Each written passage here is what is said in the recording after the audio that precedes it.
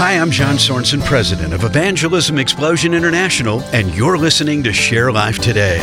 Jesus was hungry. He'd been in the wilderness for 40 days without eating a single thing. At the height of his physical weakness, the enemy crept close to him and said, "If you are the Son of God, tell these stones to become bread."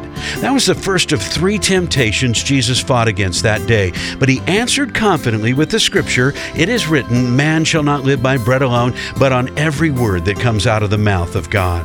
Jesus was victorious by knowing the Word of God and hiding it in his heart. So let me encourage you today. Make a habit in your life to memorize Scripture and then pray them. The Bible is living and breathing and active in our lives. And it doesn't just change our lives. It can be used to change the lives of those around us. Hide God's Word in your heart.